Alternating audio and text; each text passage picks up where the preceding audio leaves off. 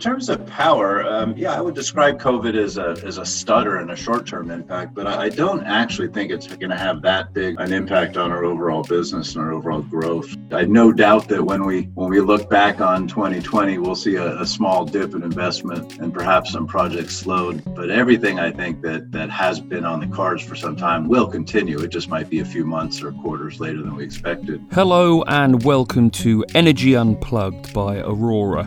This podcast features in-depth conversations with key industry leaders, policymakers and academia from all over the world, and it will explore the hottest topics across the energy market. It'll be hosted by various experts from Aurora and will give a unique perspective on major energy issues. Welcome to Energy Unplugged. I'm John Feddersen, co-founder and chief executive of Aurora. And on the show today, we'll be discussing the energy transition globally with an investor who's literally pushing forward the energy transition across most of the world's continents, across a number of new technologies with billions of dollars of investment. So it's my great pleasure today to welcome Riverstone partner, Chris Hunt. Welcome, Chris. Thanks, John. Thanks for inviting me. Good to be here. Great. So by way of background, Chris's day job, I suppose, or his main role is that he's a partner at Riverstone, which is one of the world's largest, maybe the world's largest energy-focused private equity fund. And what Riverstone are doing, I mean, you're almost better off asking what Riverstone aren't doing. They're pushing, among their big projects at the moment, they're developing 1,000 megawatt wind farm in the US at present. Which market's that in, Chris, just out of interest? Oh, that particular one's in Western United States, serving into California from outside California. Okay, yeah. So wind in the US, biomass is a major business of Riverstone. They own a company called Enviva, to supply biomass pellets for combustion. They're focusing on Japan at the moment, which I suppose is one of those markets that's been in the process of liberalizing for a decade or two now and is making some progress. And in Japan, they're focused on wind and solar as well as biomass. He's also active in Latin America. And he's also, I suppose, Riverstone developing gas engines around the world to provide quick response and to keep the lights on. Chris has a number of other roles. I won't go into all of them, but he's on the board of NTR, which is one of Ireland's leading renewables developers. And he's also a professor of practice at Imperial College in London, teaching there. So he's very active across the whole sector. Before his current roles, he really is. I'm not sure I know anyone who's been in the renewables business longer than Chris. He was developing wind farms in the 80s. Before Riverstone, he ran the international power development businesses at BP and Enron. And perhaps from the Aurora perspective, because Aurora is an energy modeling company, Chris's most distinguished role was a long time in history where he actually started his career as an energy modeler. And I think there's probably, well, at least my personal view is there's no greater grounding for a career in electricity than starting off modeling power systems. Was it a good grounding, Chris? Oh boy. I'm breaking down in hives thinking back on those days. It was a long time ago, and the computing power that existed back in the 1980s was nothing where it is today. So we would oftentimes write code by the day, and then we'd try to run it at night. And as soon as we'd hit run, we'd see the light flicker, and the city of DC would go dark for a minute. So this was way before my time, I'm afraid. But no, it was a good way to get a good grounding in the business and understand how markets work. Yeah, you may be surprised at the number of parallels. In fact, at Aurora, we don't have minimum model runtime as an objective. We have an optimal runtime, and it's around about 12 hours or so. Because the shorter the runtime, the more features you can then add to your more useful features you can add to your model. And I recall from a recent meeting, you said it's not just you, your family are doing modeling at the moment, or your son's modeling Texas or something like that. Yeah, no, I've got 3 sons all doing computer science, and some of them are actually getting into modeling electricity markets. So it's the apple doesn't fall far from the tree. No. So excellent. So that's some background on Chris. I'd like to cover. I mean, given your broad interest, it'd be great to cover a number of topics. And I'd like, as we at least from the power sector perspective, start to emerge from COVID-19, understand what you think the biggest impacts of that have been on the industry. Where's that impacted your day to day the most?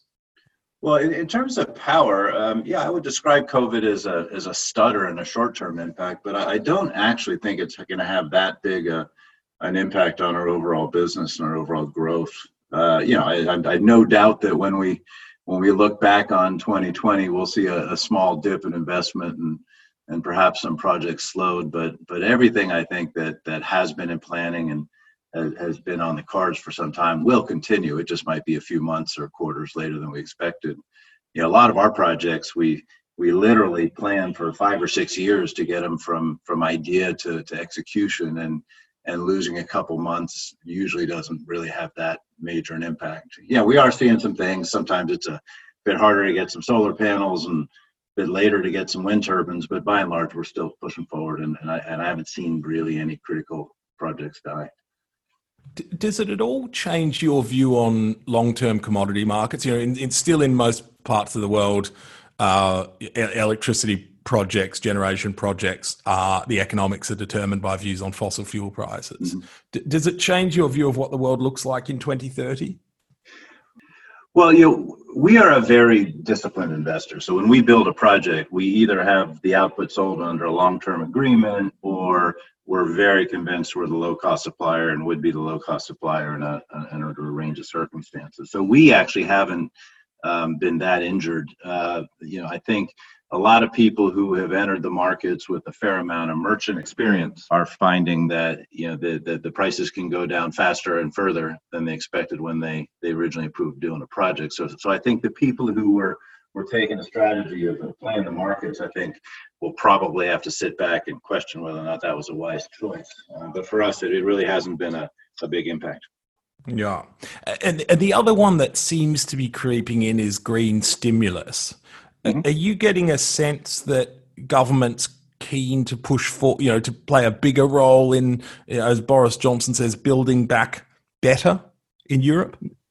Yeah, you've seen the EU, you've seen Germany, you've seen signs in Britain. I think there will be a fair amount of green and post-COVID stimulus plans. I have no doubt of that.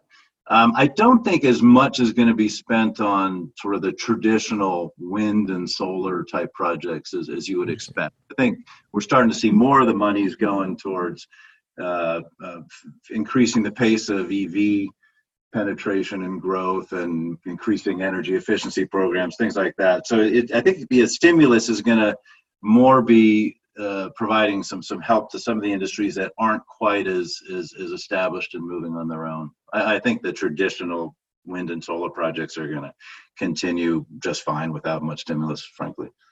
Yeah, interesting. I suppose one distinction I see a little bit is in the offshore space, where possibly the ambition rises. These still require support, and that might be one different area. Were there any lessons? I mean, you were around and watching the Obama stimulus in 2009, 2010. Mm-hmm. Do you think there are any lessons for Europe from that period in the US? I think the main message is that when you have a market that wants to grow, and I think that's certainly true of the renewable energy markets, market interruptions like COVID, get quickly forgotten. And a year from now, presuming COVID subsides and we're moving forward, I think this will be a blip that we don't think too much about. Interesting. Yeah, it's I don't know. I don't know if Tesla was a beneficiary, but certainly some of Elon Musk's businesses. And you kind of look, at least I look back now, wind in Texas and things like that. And look back at that period in the US and look now and say, well, that stimulus seems to, in some ways, have changed the. Who knows where Tesla would be right now, but changed the energy landscape quite a bit.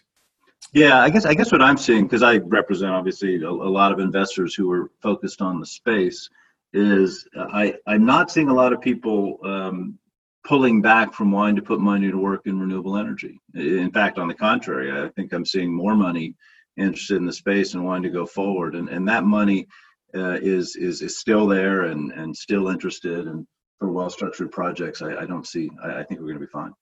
Interesting. I said in your bio you were developing wind projects in the 1980s. How did they work? So the costs were a lot higher. I mean, maybe you remember what the cost. I don't know if you can do the inflation adjustment, but presumably they were a lot more expensive. The turbines were different technology. Yeah. Who was paying for these things? Oh boy, you're taking me way back. It was like the Wild West back in the 1980s. There were relatively few markets you could go to, but the one that I happened to be working in was California.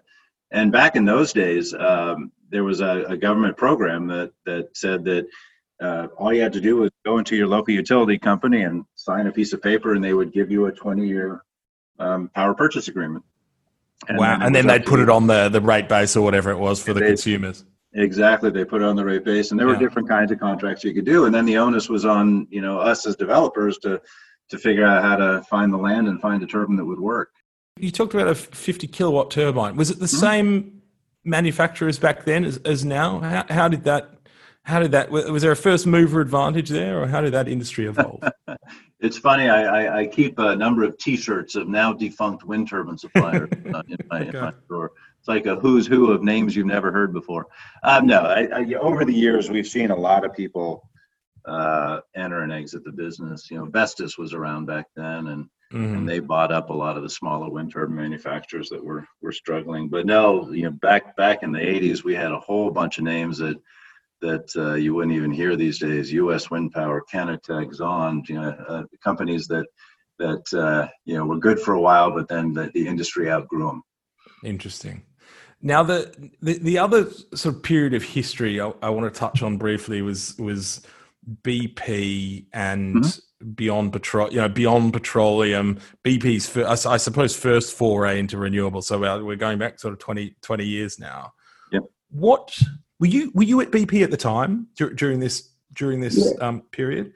I joined BP around 2001, which is when I moved to Europe, and at the time Lord Brown was the CEO, and he was one of the first to show the guts to talk about CO2 and the impact it would have on the planet. And so he was very much ahead of the game in terms of moving BP into a greener direction.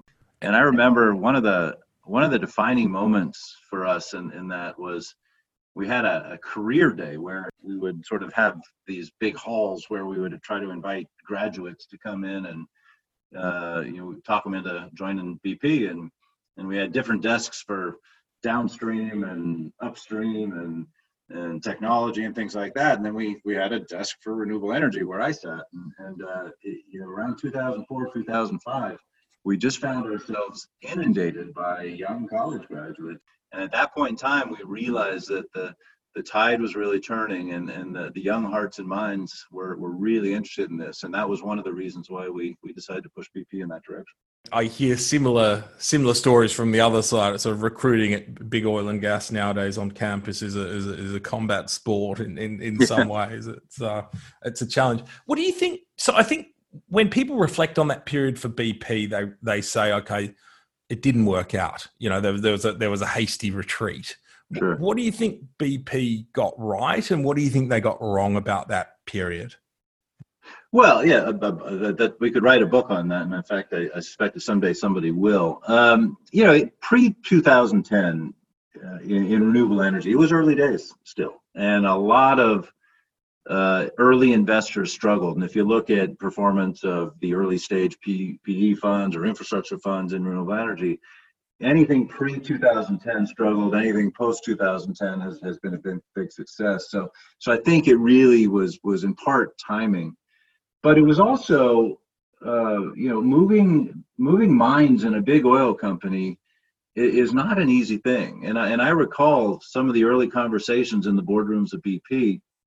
Yeah, there were a lot of questions as to how we would get hearts and minds around embracing a lower carbon future. And surely people who had spent their careers, in upstream or refining, were very skeptical of what we were trying to do and how we would do it and why we'd do it. And there was by no means unanimity that it was the right thing to do back at that point in time. And so we had all sorts of things we wrestled with about, do you keep the business separate and have it have its own culture? Do you integrate it? Do you hire people from the outside with expertise in the industry, or do you try to repurpose oil and gas executives? And all those issues were hard. And sometimes being the first guy through the door, you get shot. And so, I think being first is not always best. And we wrestled with a lot of issues that I think are now being sort of to the benefit of all the oil companies who are going through it and turning to a greener future. Yeah, and at least from the outside, it seems like having been an early mover, BP's now been a later mover in this phase, which may be the right way to play it. Yeah. Okay, as you say, there's a lot more we could talk about there, but I want to start to talk about the role of private equity in energy. I suppose first question here is around, and this is more your activities. So you're in biomass in a big way. One question I have is, what was the UK's role in the development of this global pellet business? So I don't know. I know Drax got some big contracts. Basically probably saved that power station when you compare it to other coal plants in the UK. Was that small on a global scale? Did that play a role in seeding an industry and reducing costs? Should we be crowing about that the same way we crow about the British offshore industry, or is it a different story? No, I actually think your question's spot on. It's a good story. I think Britain played a very key pivotal role in offshore wind and also on biomass. And I think the role Britain has played on biomass is unsung, and Britain doesn't get the credit that it deserves on this.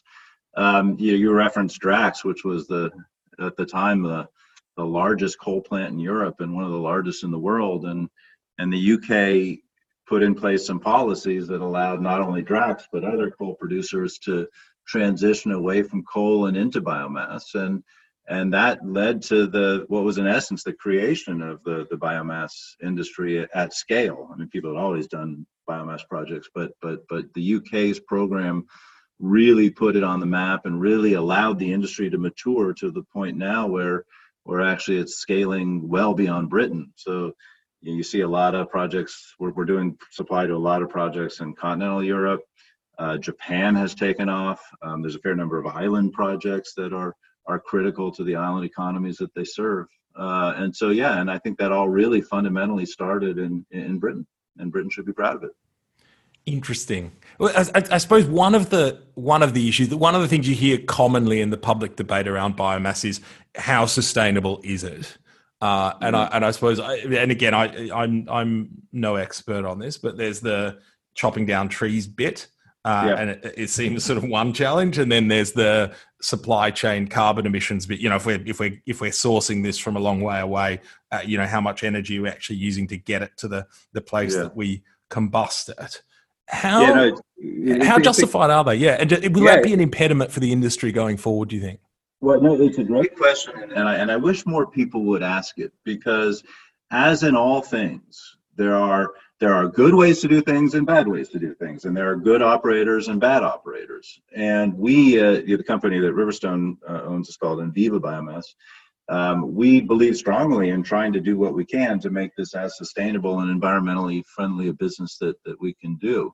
And I know that Drax also has a similar viewpoints in some of their own interests as well. So, there are certain things that are done to ensure that when you remove a tree, you replace it with one or more new trees. Or, we're doing programs that, but for our involvement in our purchase of the wood and the fiber, many of these small forest tracts would not otherwise exist, and they'd be turned into parking lots and strip malls. So there is a lot of emphasis on trying to do this well. And as in any industry, if you do it poorly, there could be very disastrous consequences. But if you do it well, you can actually have a great environmental impact. And so I wish more people would ask the questions and focus on the issues, because that only prompts the industry to do better. And the same is true for wind and solar, by the way.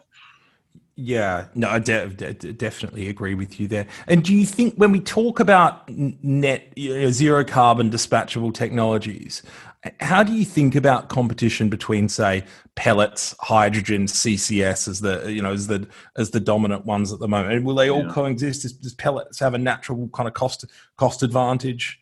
Well, yeah. So I am an all the above person in the sense that I think we need all of them. And I think, we've proven through some of the work we've done over the last decade that biomass is something that can be done now at scale and on decent economics and good environmental performance. CCS, is still coming into its own. I mean, I remember we at BP, we started working on CCS back in 2004, 2005, and it takes decades for this technology and to develop and to get to the point where you can put it in at scale. So I'm personally of the belief that we have to be pushing the accelerator on all of these things because they're all going to have their time to come to fruition. So I don't think it's an either or. I think it's an either and. Yeah. And it sounded like there's a bit of an option argument in there as well. Maybe not all of them will come along, but how lucky are we feeling at this point in time? So, would you be surprised if CCS didn't work out at scale? I think there are going to be certain places where it's better than others. A lot of people don't realize this, but there's a fair number of CCS projects in certain parts of the U.S. because there's a market driver or a geologic driver or a project driver that allows it to succeed. CCS won't be phenomenally successful everywhere in the world, but it will be successful in certain parts where you have all the elements needed to come together. Yeah. Okay, good. So it was biomass. On the PE approach to the power sector, one thing I hear about the oil majors is that how on earth, or at least before COVID-19 and the oil price crashes, how on earth am I going to justify an 8% IRR investment compared to drilling for oil with a mid-teens IRR? And that seemed to be a fundamental challenge for these businesses. I imagine you have a similar situation in PE. I mean, within PE, how do funds justify the power sector investment who are doing both compared to the oil and gas investment? What's the logic there that you see? It's an interesting question, and it's one that I've been wrestling with for decades. Because as you say, at BP, it was always a conversation of why should I put in money into a lower returning wind or solar project when I can get a higher returning oil project. And if you actually study, the returns on energy projects over an extended period of time, you actually find out that the returns aren't as dissimilar as people think they are. Interesting. And at Imperial, actually, there was some research that came out just a few weeks ago in a paper that was written just a few weeks ago that actually shows over the last 5 or 6 years, returns have actually been better on renewable energy than they have on conventional energy. Some of that is related to the COVID impact, but some of it is other market forces in general. And so, generally what you find is you are getting lower returns and more infrastructure-like returns on renewable energy projects, but your degree of failure is much, much lower. So lower risk, lower return. Yeah. And on oil, the corollary is, on some projects, you actually get a substantially higher return, but then for all of those projects, you have a couple projects that don't work out so well. So on balance, over an extended period of time, they're all not as dissimilar as otherwise might. Interesting. And I suppose the ESG angle is also coming in perhaps justifying a lower return. Where do you think we are on ESG? Where do you think we're going to be in 5 or 10 years' time as someone who's raising capital for energy sector? Yeah, so look, there is absolutely no question that ESG principles are influencing behavior. And it is top of mind on most of the larger investors, as it should be. And that is flowing through to investors like me and all firms, frankly. But I still think we're relatively early stages in terms of the implementation and measurement of it. I think a lot of people have done some great work around what is ESG and what should you be doing and what are guidelines and what type of reporting should you be doing. And we're all listening to that.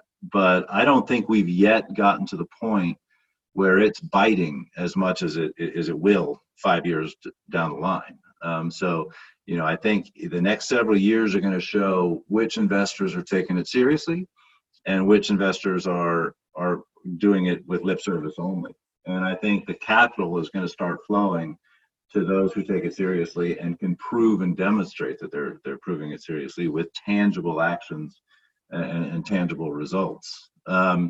Interestingly, the words ES, the letters ESG, E is getting a bit more attention than the S and the G, but I think that'll equilibrate over time. Okay, interesting. And I suppose that just on one aspect of that maturity point you make, which is the way we define, the way we define what is good ESG, and we see companies talking about scope 1 activities and scope 3 or emissions. Ones Right. that scope 1 are the easier ones. The ones that relate to activity, scope 3 are more embedded in products. Mm-hmm. Do you think it's a necessary condition for this to move forward, for us to get better at defining what is good? Do you think that's an achievable goal? And I suppose you talked about the S. I imagine definitions become even harder at that, with the S than with the E. Yeah. Well, look, I mean, there's some organizations like the UNPRI series. There's a number of organizations that are doing good work and trying to define principles and trying to define concrete ways to measure performance. But it's not an easy thing to do, because you're trying to measure performance across a pretty wide variety of products. Everything from making shampoo to making diesel fuel to going to a car. How do you equilibrate, and how do you sort of realistically and fairly measure who's doing a good job and who's doing a bad job? And like all things, it's going to take time. And what we're doing today, 5 years from now, is going to seem sophomoric and idiotic, but you have to go through the steps to get to the point where it's really well measured. Yeah, but if anything, we are headed the right direction, and if anything, I think we're going to see a lot more attention rather than less attention. And I think those of us who don't take it seriously are going to feel the consequences. Yeah. Okay. Well, that's a promising message, I suppose, and reflects definitely the trajectory of the last 5 years. Great. So can we conclude? I always conclude these podcasts by asking about a few concepts in energy and asking whether you think they're overrated or underrated. The principle's a bit like anything's a good investment as long as the price is low enough, just about. So it's the same sort of concept. Not asking if something's good or bad. Is it overrated or is it underrated? So I've got 4 concepts. The first concept is markets for electricity. So do you think the use of markets to work out what happens in an electricity system is overrated or underrated? Interesting question. Look, I think that all of us who've been working on the development of renewable energy for the past 10 or 20 years have been operating with a lot of safety, because we could always build a project and sell all of our offtake, any power we generate under long-term agreements. And those days are done.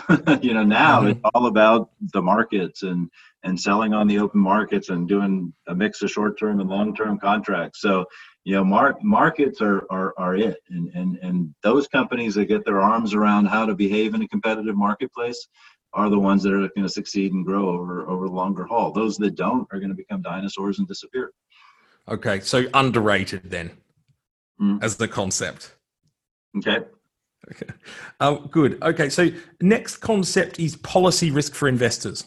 Investors often say, I just need less policy risk, lower the cost of capital, it's good for consumers. Obviously, government values being able to change its mind because as the world changes, and also values not having things on their balance sheet.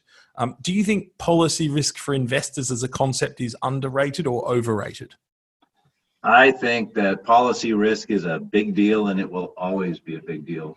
Governments come and governments go, and governments, as you know, reserve the right to change their mind. And even small adjustments by governments can have big impacts on investments. And so anybody investing in this space has to make sure that they understand the local policy impacts and things that are top of mind amongst the regulators and the politicians, because they will have a big impact. And that's never going to go away. This is a policy. Anything in energy is a policy-driven business. Okay, so I'll underrate it. Okay, very good. So vertical integration in electricity markets in Europe. We've seen it come. It looks like it's going a bit. Do you think it's overrated or underrated? Overrated. I don't see a big deal on that. Okay, interesting. Final concept is global renewables investors. Yeah. This is companies or investment funds that have portfolios that cover multiple markets. We're seeing utilities like RWE, like Ørsted, and other investors that are moving from a kind of one or a few country model to a multiple country model. Do you think that business model is overrated or underrated? Look, I think a global perspective is important because some countries are going to go through periods of growth, whereas others go through contractions, particularly in renewable growth. So it's important to be global in my particular perspective. But it's also important that people realize that everything in this business is local. So while you have to have a global perspective, you also got to be on the ground and in the details and part of the community you're working in. Thanks. That's a great thought to end on. Global focus, but with local knowledge. So on that note, thanks very much for joining us, Chris, for sharing your wealth of expertise and for fitting us into your busy schedule. Really appreciate it. Well, and a congrats to Aurora that you're doing this, but also just on the impact you as a company have made on a sector. You haven't been around for 30 years like some other companies, but you guys have made a big impact in a short period of time. So congratulations on that. Thanks. Really appreciate that, Chris. Delighted to hear it. Okay. Goodbye. Bye-bye. That was Aurora's Chief Executive and co-founder John Fedderson talking to Riverstone partner Chris Hunt. Do keep an eye on our podcast feed for more in-depth conversations with senior members of the energy industry. The best way to do this is to subscribe on whatever platform you use. Thanks for listening and goodbye.